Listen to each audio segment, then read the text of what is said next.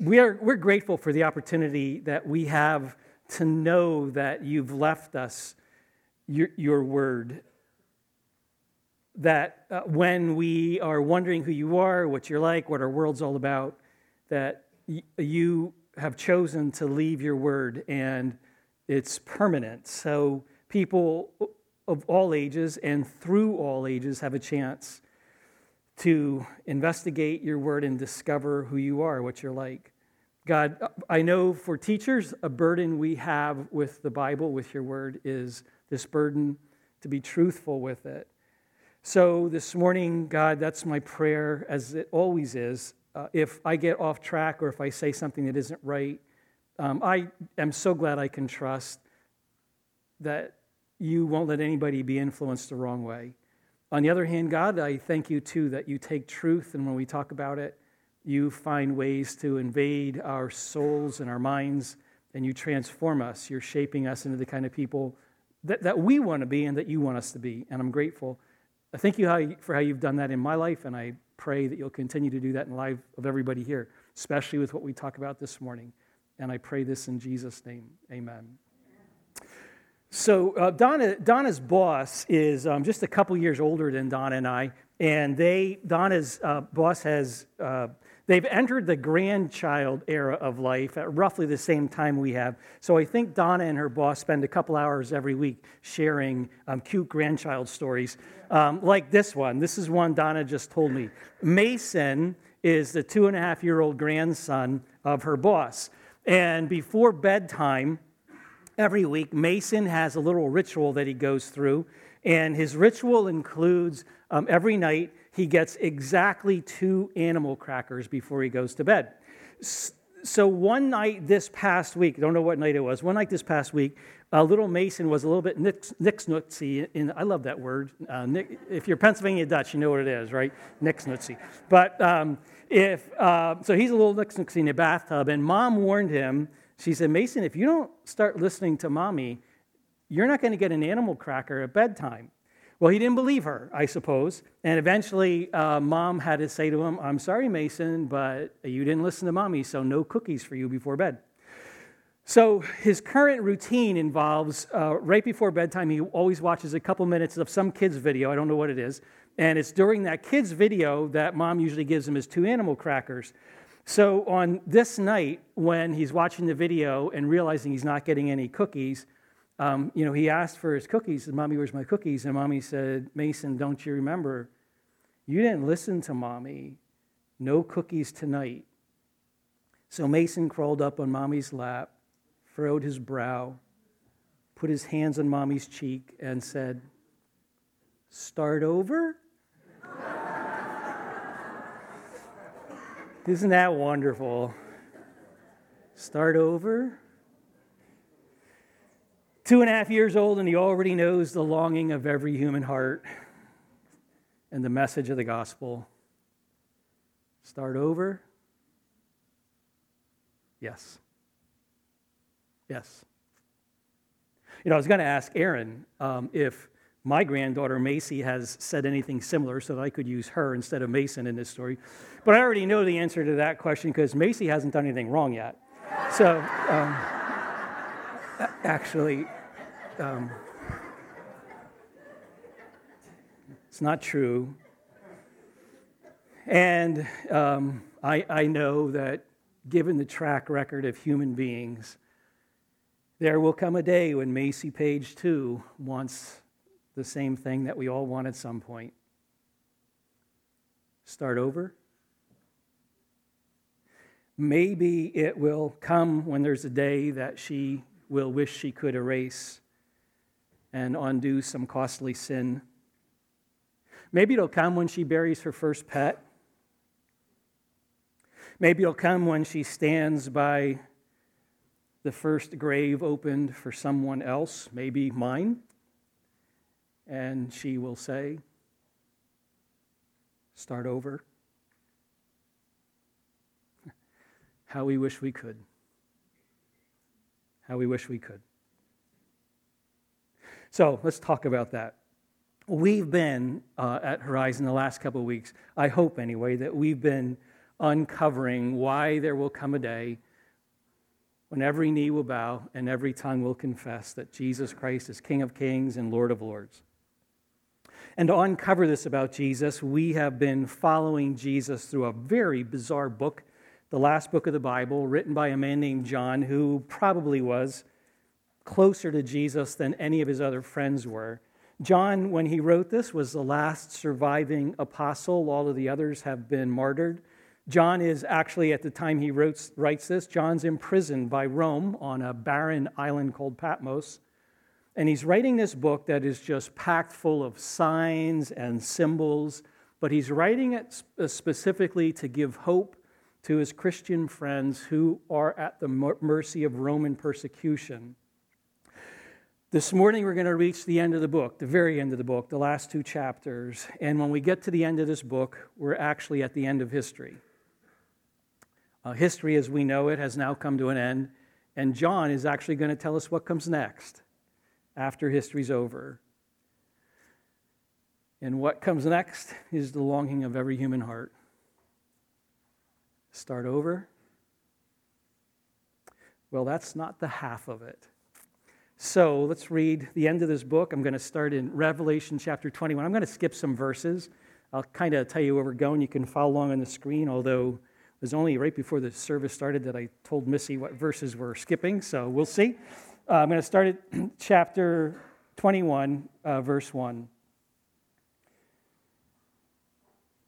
On the other side of history, this is what John is seeing and writing. Then I saw a new heaven and a new earth, for the old heaven and the old earth had disappeared, and the sea was also gone. And I saw the holy city, the new Jerusalem, coming down from God out of heaven like a bride, beautifully dressed for her husband. I heard a loud shout from the throne saying, "Look, God's home is now among his people. He will live with them, and they will be his people. God himself will be with them. He will wipe away every tear from their eyes, and there will be no more death or sorrow or crying or pain. All these things are gone forever." And the one sitting on the throne said, "Look, I am making everything new." And then he said to me, "Write this down, for what I tell you is trustworthy and true." And he also said, "It is finished. I'm the Alpha and the Omega, the beginning and the end. To all who are thirsty, I will give freely from the springs of the water of life. All who are victorious will inherit all these blessings, and I will be their God, and they will be my children." Let's skip down to verse 10 if you're following in your Bible. So then he took me in spirit to a great high mountain, and he showed me the holy city, the new Jerusalem, descending out of heaven from God. It shone with the glory of God and sparkled like a precious stone, like jasper, as clear as crystal. The city wall was broad and high, with 12 gates guarded by 12 angels, and the names of the 12 tribes of Israel were written on the gates. And there were 3 gates on each side, east, north, south, and west. The wall of the city had 12 foundation stones, and on them were written the names of the 12 apostles of the Lamb. The angel who talked to me held in his hand a gold measuring stick to measure the city and its gates and its walls. When he measured the city, he found it was a square as wide as it was long. In fact, its length and width and height were each 1,400 miles. Then he measured the walls and found them to be 216 feet thick, according to the human standard used by the angel. Now skip a couple verses down to verse 22. I saw no temple in this new Jerusalem, this city, for the Lord God, the Almighty, and the Lamb are its temple. And the city has no need of sun or moon, for the glory of God illuminates the city, and the Lamb is its light. The nations will walk in its light, and the kings of the world will enter the city in all their glory. Its gates will never be closed at the end of the day, because there's no night there. And all the nations will bring their glory and their honor into the city. Nothing evil will be allowed to enter, nor anyone who practices shameful idolatry and dishonesty, but only those whose names are written in the book of life. Then the angel showed me a river with the water of life, clear as crystal, flowing from the throne of God and of the Lamb. It flowed down the center of the main street of this new city. On each side of the river grew a tree of life, bearing 12 crops of fruit with a fresh crop each month. The leaves were used for medicine to heal the nations. No longer will there be a curse upon anything, for the throne of God and of the Lamb will be there, and his servants will worship him, and they will see his face, and his name will be written on their foreheads, and there will be no night there, no need for sun or lamps or moon, for the Lord God will shine on them, and they will reign forever and ever. You know, in my lifetime, I have heard a couple sentences in my life that I have loved, and I've never forgotten these sentences. There's the one-word sentence, yes, that I heard when I asked a young girl a very important question 39 years ago, and that's a sentence I've never forgotten. One word, yes. There are definitely two of them in there, which I heard an ultrasound technician say to us a few years later. "It's a boy," was a sentence I heard a few years after that, and I've never forgotten any of those sentences. "You should take a month off and go hunting," is not one I've heard yet, but I'm waiting. But none of them can top this sentence from John. "Behold, I am making all things new." Nothing tops that one. Nothing. Behold, I am making all things new. You know, in the book of Revelation, and I mentioned this already, history, as we know it, John's been telling us a story of history, but history has now come to an end. And in this vision that John was gifted by God, and then God also gifted to us, John says history's done. There's that simple sentence in verse 6 where John hears Jesus say from the throne, "It's finished. It's done. It's completed." God's purposes in history are now finished. And so what we get in the last two chapters of Revelation is John actually gets a peek into what happens next after history. And John hears this voice from the throne, this voice of Jesus saying, "John, behold, I am making all things new." Now, when you think about heaven, I don't know what pictures come to your mind.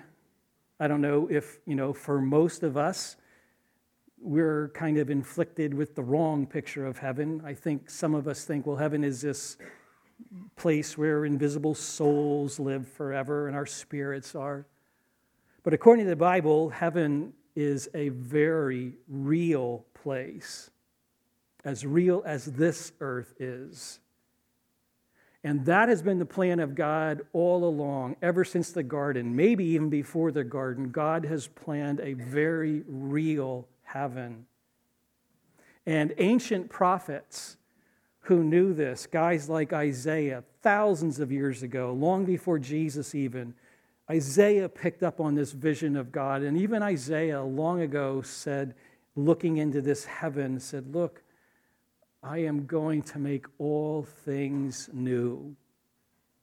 And Jesus, often in his messages talking about heaven, Jesus would talk about the time when all things would be renewed or made new. And Paul picked up on this idea. And Paul talked in Romans 8 about this dream that all creation, Paul said, every corner has this dream along with God of a time when creation will be freed from its slavery to death and decay. So this is not a new thing, it's an old thing, this vision of God to make all things new. And now John is actually getting a peek into this, into the other side of history when this is actually starting to happen. A new heaven and a new earth are being formed, John says, because the old ones are no more. They've passed away. And John sees everything being made new. This is God's grand moment of saying, start over. Start over. Now, having read this, and I know that, it's a bizarre kind of thing, full of all kinds of signs and symbols, but for the sake of clarity, you should know that John, when he's seeing this vision and when he's writing it, it's full of all kinds of symbols and all kinds of signs, but there are three specific symbols or three metaphors that John uses in this chapter, in these chapters, to describe this moment when God says, I'm starting over and I'm making everything new. And the three symbols that John uses, or the three metaphors, is he talks about a new city or a new Jerusalem. He talks about a new bride, and he talks about a new garden. Those are the three symbols: a new city, a new bride, and a new garden. And to be fair with you, and hopefully, just to give you a little bit of advice about when you actually read this yourself, John always mixes up his metaphors. They always get jumbled up.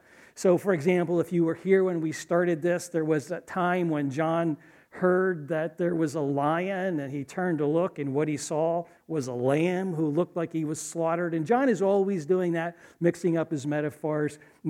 So even here he mixes them up. And just to be clear, when we read this, John, because he mixes things up, when John sees the new city, he actually describes a bride. And when he sees a new bride, he actually describes a city. But even though they're all mixed up, these are the metaphors that John uses to describe the moment when God makes everything new.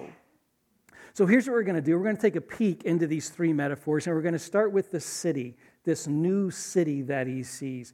John says that he saw the new Jerusalem descending from the new heaven and taking its place on the new earth. Now, if you caught this, when John is describing this new city, he says that there are some really important things missing from this city. Number one, John said, there is no sea anymore, no ocean, which once and for all finally settles the debate of whether or not true Christians are mountain people or beach people.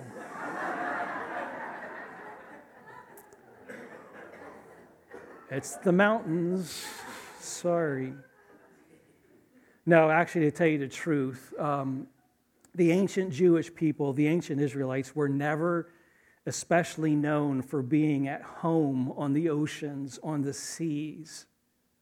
Usually in the Bible, almost always, whenever the seas are mentioned, usually the seas for the Israelites are symbols of chaos and fear and death and the enemy.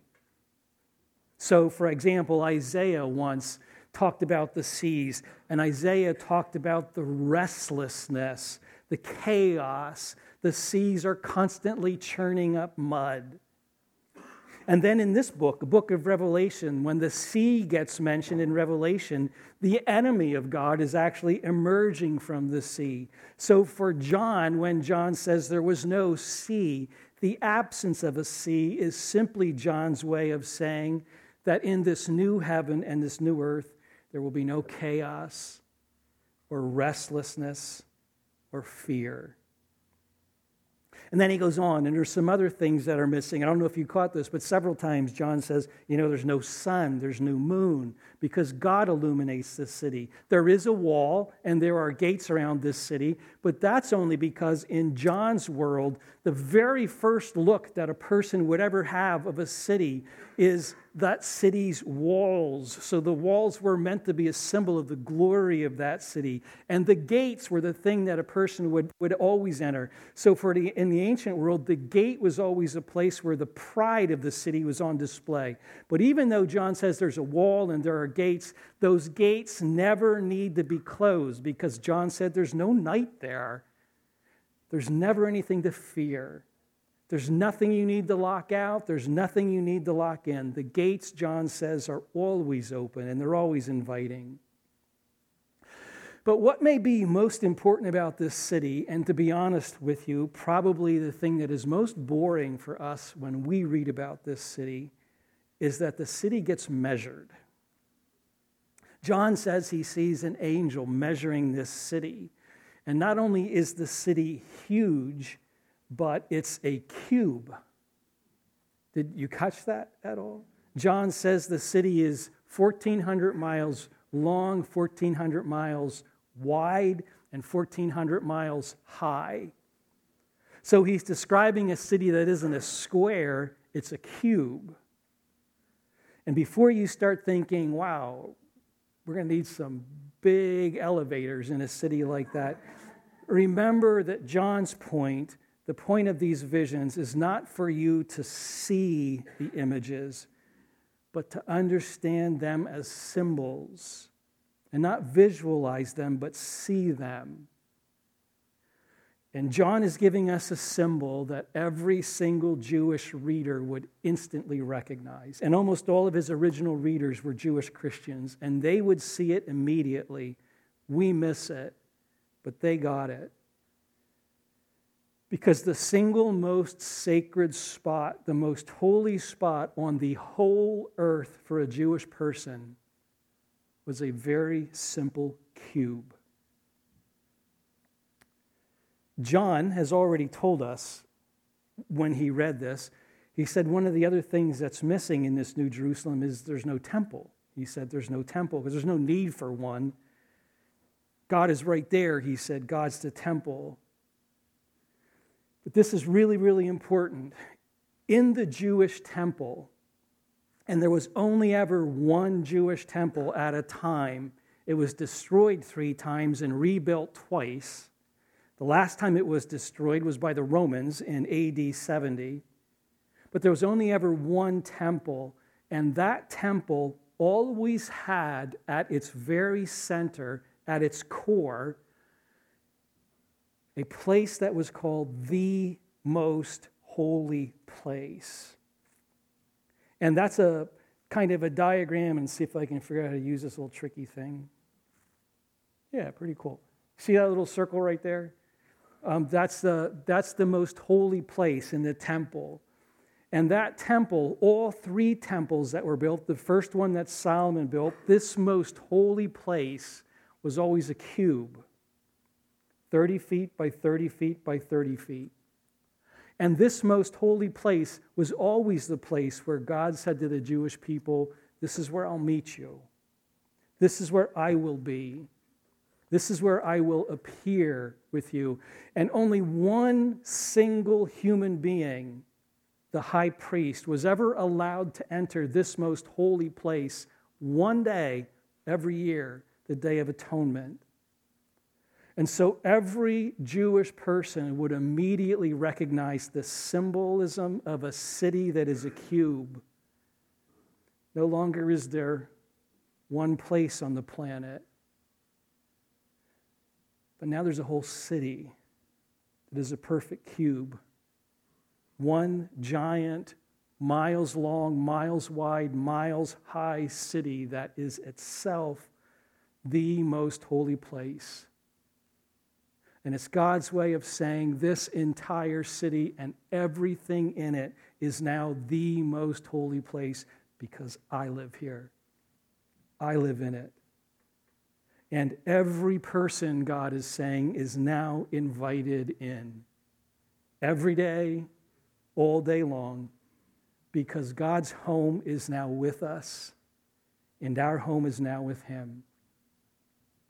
Which is why John goes on to say when he describes this new city, John talks about some other things that will be missing from heaven, from this city. John says there will be no more death, no more sorrow, no more crying, no more pain. All these things are gone forever, and God himself will wipe away every tear from every eye forever, for God's home is now with his people. Imagine. Starting over, imagine. Now, the deal for us is we're not Jewish. This symbolism of a whole city that is now the most holy place probably flies right over our heads. But it might help you to know how the Jewish people still to this day think of Jerusalem, to this day. You know, this is Passover, right? The Jewish season of Passover. Do you know that when Passover ends, when the celebration of Passover ends, there's a song that our Jewish friends will sing. The Jews have been singing this song for centuries. I tried to practice saying it in Hebrew. I can't. You probably wouldn't know the difference, but I would. Can't say it in Hebrew. But it's in English, it's a song that says, next year in Jerusalem. Next year in Jerusalem. It's for the Jewish people, it's the way of saying that their greatest hope for redemption, their greatest hope for a world of peace, the greatest hope for shalom, the greatest dream they can have is next year in Jerusalem. It's their way of saying, someday we'll be home. Someday we'll be home. Home. I don't know what you think of when you think about home. You know, there was a time not that long ago when every baby was born at home. Every life got its start at home. Sometimes there are moms and dads even today who say, you know, we want our child to be born at home. Hospitals have gone to great lengths to make birthing rooms look less like sterile hospitals and more like a home. For most people, that's where we want our lives to end as well, right? At home. Not unusual for families to say, can we take him home? He wants to die at home, surrounded by people he loves, which is kind of redundant in some ways, isn't it? Because that's what a home is, being surrounded by people we love. Home isn't just walls and carpets and doors and cabinets. It's the place in which the days and the nights and the hours of our lives get lived with people we love. You know, one time, years ago, when I did kids' sermons during church, I was up in front of the church and all the little kids from church were kind of sitting around me. And I asked them, I was trying to get them to have this idea, and I said, describe home for me. What does the word home mean to you? And one little boy yelled out, it's the place where me and mommy and daddy get to run around in our underwear. And isn't that true? If you want to. It's where home is. It's where you can drink orange juice straight out of the container if you want to.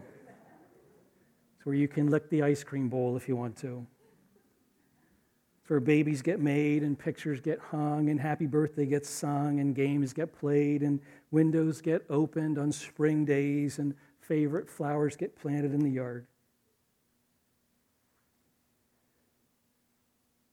And when you finally move away, on the last day, you will walk through those now empty rooms and hollow halls, and you will think, you are not just walls and windows and doors. You are home. And for centuries, Jewish men and Jewish women and Jewish boys and Jewish girls have finished the most important holiday of the year for them with a simple phrase, next year in Jerusalem. Next year, home. And John says, behold, I am making everything new. Someday we will start over, and when we do, we will at long last be home with our magnificent Father, who will wipe away every tear from our eyes forever. Home. That's the first metaphor. There's a second image, second metaphor, and it's the bride. And in all honesty, this is a little bit strange because the bride actually never really shows up in what I read, but the bride is there. In fact, when I read this for you, when John first sees the New Jerusalem in verse 2, John sees the city, but what he describes is a bride.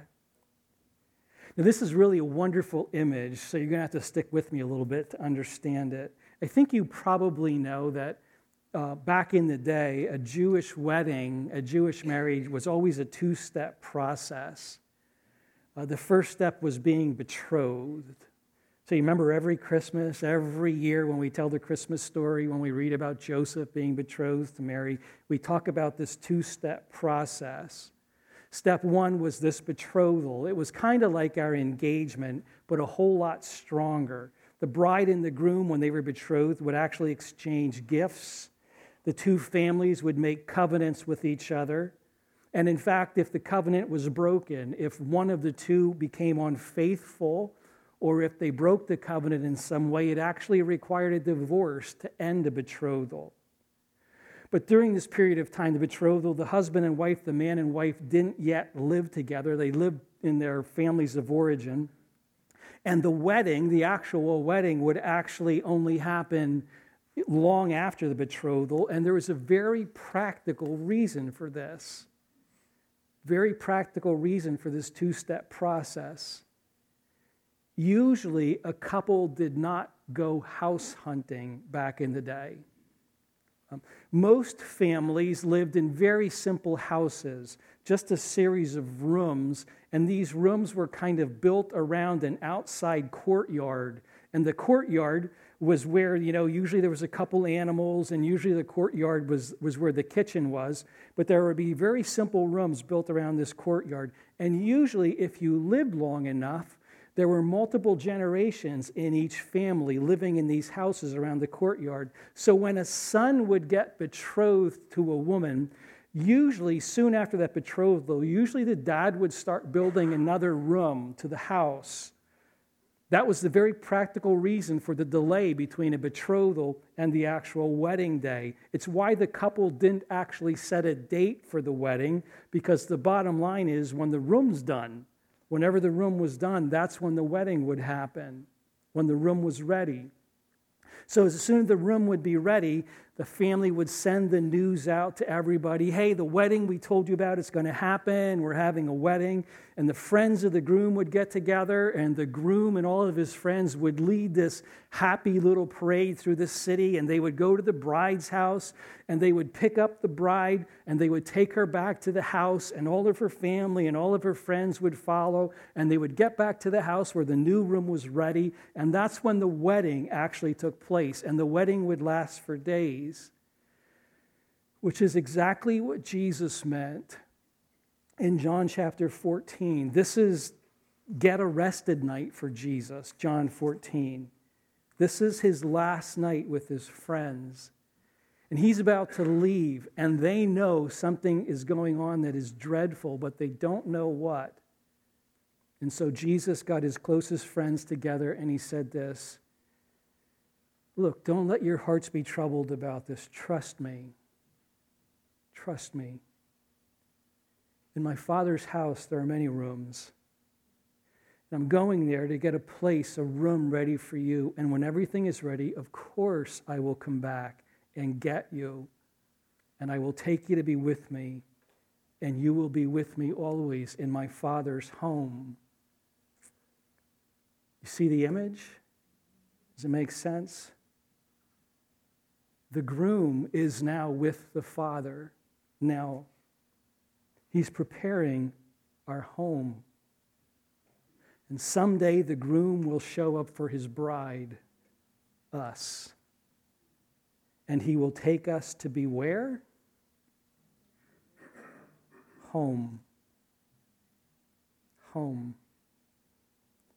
And the wedding party will start, which is why in Revelation and elsewhere, very often heaven is described, our arrival in heaven is described as a raucous wedding party, because the groom has finally carried his bride home, and the wedding can start.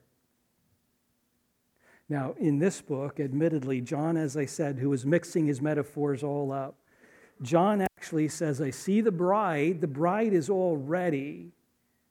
John sees the bride dressed and ready. The only thing that we're waiting for now is the groom. Which is why almost the last words in the book of Revelation are this: the Spirit and the bride say to the groom, come, come. The bride's ready. Someday the groom will come. And when he comes, where will he take us? Home. So if it sounds like a theme is emerging, it should sound that way. Behold, John says, I am making all things new. Start over? We shall. And when we do, at long last, we will be home. So that's the second metaphor, the metaphor of a bride. There's one more, and it's the image or the metaphor of a garden. Now, it's very obvious, at least I think so, when you read John's book and he starts talking about the images and the image of a garden. I think it becomes pretty obvious very quickly that the garden is the Garden of Eden. It's the original paradise. John describes this river that flows from the garden, the river from which all nations can drink at any time, and there's never any thirst. And John says there's no more curse, which is an obvious reversal of the original curse when humans were banished from the garden. And most importantly to this image, John says that there is a tree of life. We haven't seen this tree of life since Genesis and the Garden of Eden. Now, to be honest, sometimes we get really confused because of the language of John, because in John's book, he says that there is a tree which grows on both sides of the river, and it bears fruit all year long. And so some people think, well, if it's on both sides of the river, there's got to be several trees, but there's not. In John's mixed up metaphors, even though it's growing on both sides of the river, there's only one tree. John is simply saying anybody can get to it. It's accessible to everybody. And he's telling us that this tree brings life all year long. It never stops. It's always available. But there's one really surprising thing about this tree, and I think that we miss it entirely in our English language. So here's the deal. You know, in the Greek language that John is writing in, the usual word for a tree in the Greek language is the word dendron. Almost every time you read about a tree in the Bible, this is the word you read, dendron. You know, that thing with leaves and birds in it, it's a dendron. The word for tree of life that John uses is a really odd word. It's the word xylon. And the best way to show you what the word xylon means is to show you how it gets used in the Bible. So, for example, in Acts chapter 5, in Acts 5, Jesus has now returned to the Father, and Peter is preaching about Jesus, a resurrected Jesus, and he gets arrested for preaching about a resurrected Jesus. The Jewish leaders and the Romans do not want to hear that the man they crucified is living, so they arrest Peter, and they tell Peter, stop talking about Jesus. And Peter responds by saying, well, we must obey God rather than you. The God of our ancestors raised Jesus from the dead after you killed him by hanging him on a cross. And the word xylon is that last word, cross. So ponder that for just a minute. Do you know what the tree of life is? The cross. The cross. Do you get it? Behold, I am making all things new, says the voice from the throne. And the voice, of course, is the voice of Jesus, who is making all things new. And where does that start? Well,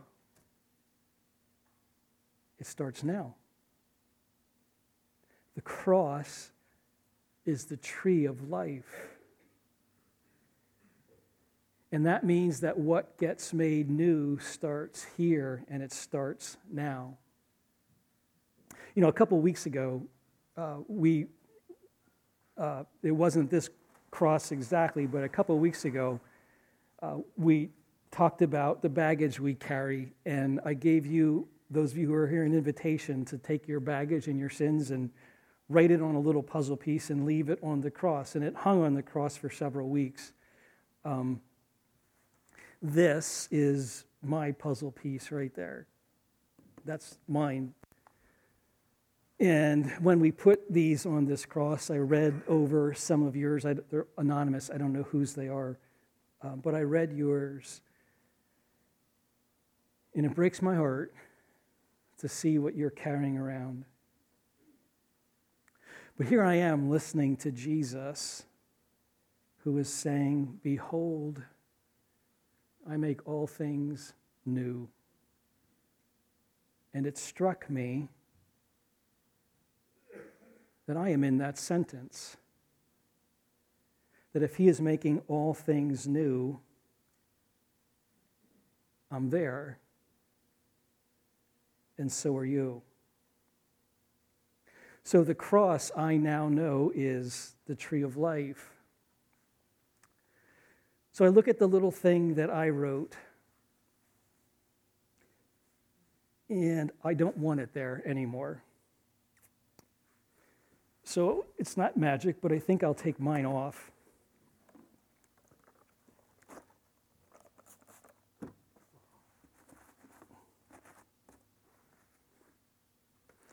Behold, making all things new. What about yours? Do you want it gone? I don't think Jesus has Windex, but in fact, maybe somebody wants to help.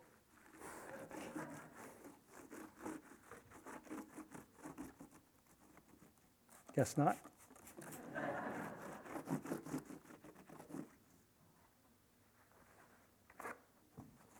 Somebody use pen.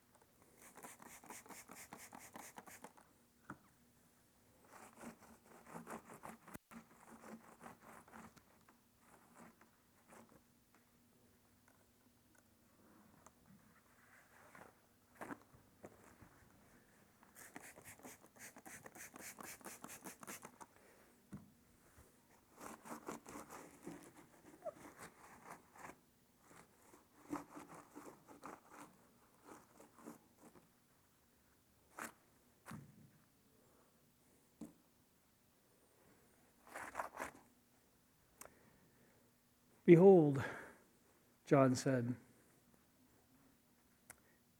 I'm making all things new. Let's pray.